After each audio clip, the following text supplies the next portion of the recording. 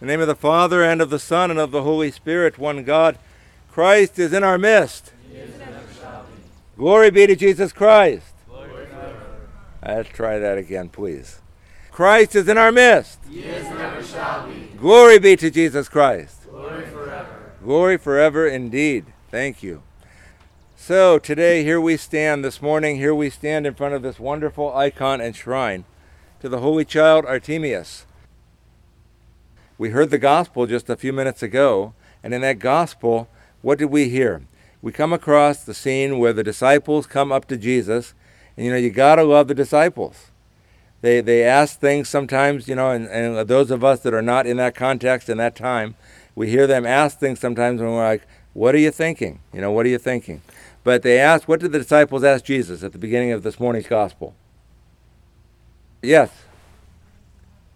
Who is the greatest? That's right. Who will be the greatest in the kingdom of heaven? Now, what kind of greatness were they thinking about, do you think? What kind of greatness were they thinking about? Yes. Power, that's right. And what kind of power? Like spiritual power? Yeah, power, that's right. That's a good way to put it. Thank you.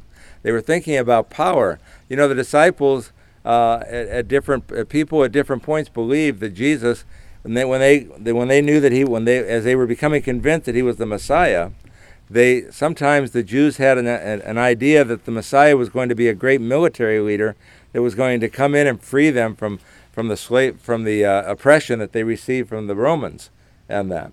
So yes, power, but that's not what Jesus had in mind, is it?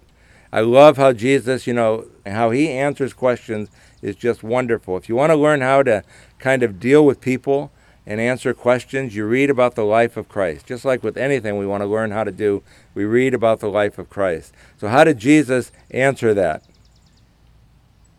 How did Jesus answer that? Who is going to be the greatest in the kingdom of heaven? What did he do? He called for a child, right? He called for a child to come forward. They brought him a child. And what did he say? He said, if you want to be great in the kingdom of heaven, what should you do? You should humble yourself like a child. You should be like a little child. Little children, mom or dad ask them to do this or that, and they're so excited about kind of getting to do something and helping mom or dad, they just do it, right? They just do it. And Jesus knew that we had to be, especially as adults or young adults, we have to be converted sometimes. We have to kind of somehow we get mixed up in this world and we think that because we're getting older that, we don't have to be certain ways. And we don't have to be these ways like of a little child. And we have to remember that Jesus is calling us to remember today in this gospel that yes, indeed, we have to be like a little child. No doubt about that. And when Jesus, in the New King James Version of the Bible, it says that we need to be converted. And so again, this is what's being given to us during this service for Saint Artemius today, and we mentioned all these wonderful qualities. I'd like to also just kind of introduce an idea at the beginning before we started. I mentioned about listening to the quiet. You remember me saying that? Listening to the quiet. And so often we are kind of like, there's so much noise in our life, and a lot of times it's from us, it's our noise, but so often that noise drowns out so many things around us, and we just don't hear it.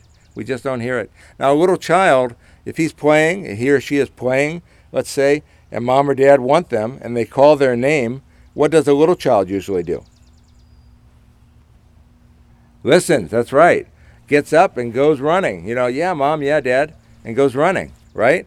So we have to learn how to listen like a little child.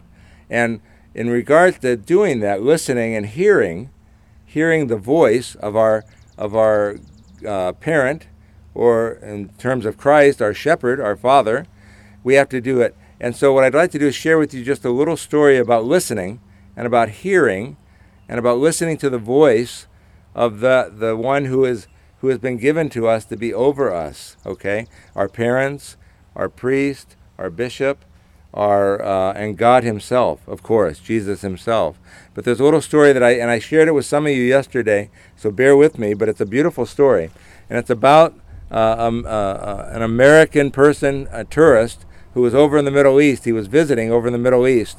And he came upon this outside of the city, one of the cities. He was out in the fields, and he came upon a pond, like a body of water. And as he was standing there, 3 different shepherds came up with their flocks of sheep. And they came up in order to water the sheep, to let the sheep get a drink. They came up, and their sheep were getting a drink, and he just kept watching. And then after a little bit, the first shepherd, in his cloak and with his staff, he says, Mena, Mena, Mena. And it means come. It means come. And so when he said that, his sheep, the sheep that belonged to him, even though they were all together there drinking out of the pond, his sheep lifted their heads, and they saw him, and off they went. And they went with him. And the second shepherd did the same thing. Mena, Mena, Mena. And his sheep then lifted their heads, and off they went. And before the third shepherd could do it, the tourist went up to the shepherd and said, hey, could I try that? Can I try that? I'd like to try that. And so the shepherd said, sure. So the shepherd even gave him his cloak, he gave him his staff, and the man stood there and said, Mena, Mena, Mena. And guess what the sheep did? That's right, nothing. The sheep didn't even lift their heads. They didn't even look at him. And so he realized that wasn't going to happen. And so he went up to the shepherd. And he said to the shepherd, he said, wow, he said, that's really something. He said, is there ever a time when the sheep don't listen to you? And the shepherd said, yes, there is. When one of the sheep is sick, he can't hear me. He doesn't listen to me.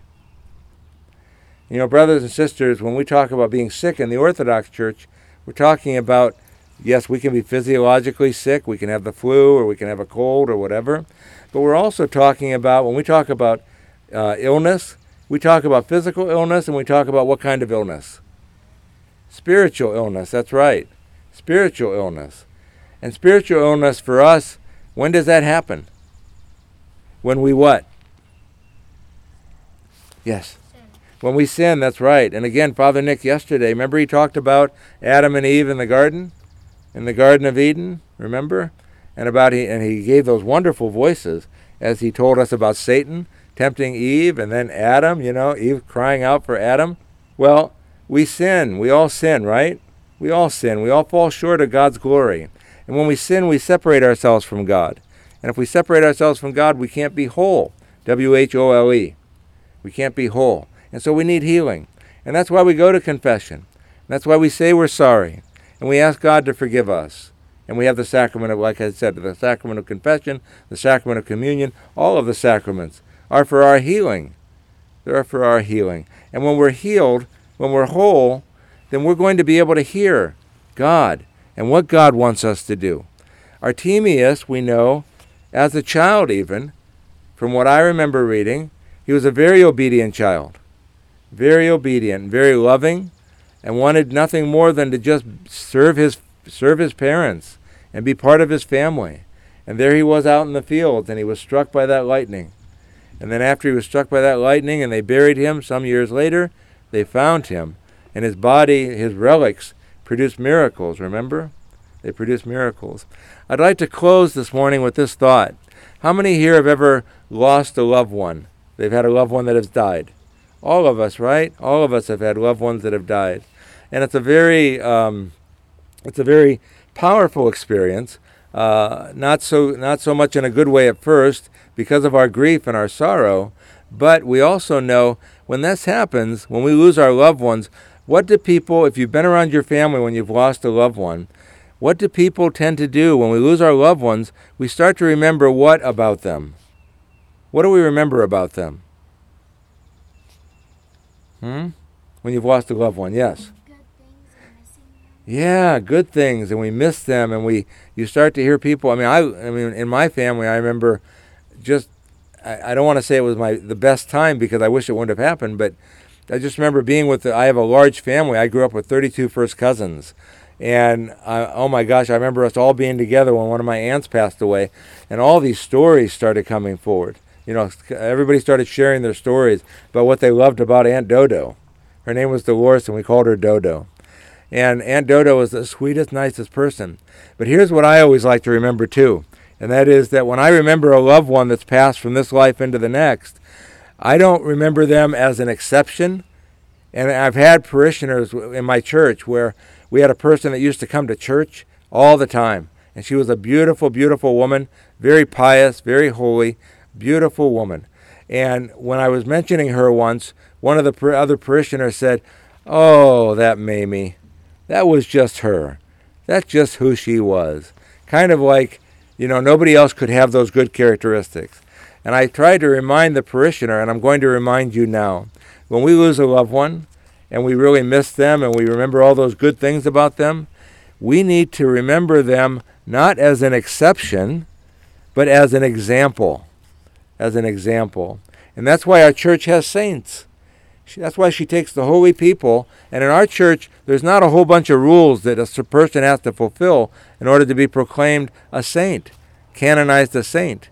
The main rule that we have to fulfill in the Orthodox Church for somebody to be a saint, to be canonized a saint, does anybody know what that is? There's really this one main rule. There's other things they look at, but there's one main rule. What it is they want to see if the people are still venerating, still remembering, still honoring that person. And that means that person led a very powerful and good life when people are remembering those good things years and years and years later. Okay? So our church did that with St. Artemius, right? And the story here, you'll probably hear about that, but Philip Zimmerman was an iconographer that he worked here at the time at the village, and he had a dream. And he saw this child appear to him in a dream and told him he wanted him to paint his icon and to establish a shrine here at the village. And Father John Namey and Phil Zimmerman made that happen. Thanks be to God, because we have this wonderful example, again, in front of us. So as you pass by, and a lot of times we're in a hurry to get to the church, remember when you're passing by a shrine, remember to bow your head, right? And cross yourself, bless yourself, and ask for the prayers of St. Artemius, okay? Because he's a good, good person. Present tense, he is. He's still alive in God's kingdom. He's a good person, and he prays for you. He prays for all of us, okay? In the name of the Father, the Son, and the Holy Spirit, one God. Christ is in our midst. He is and ever shall be. Okay, the next one with a smile, please. Glory be to Jesus Christ. Glory forever. Thank you.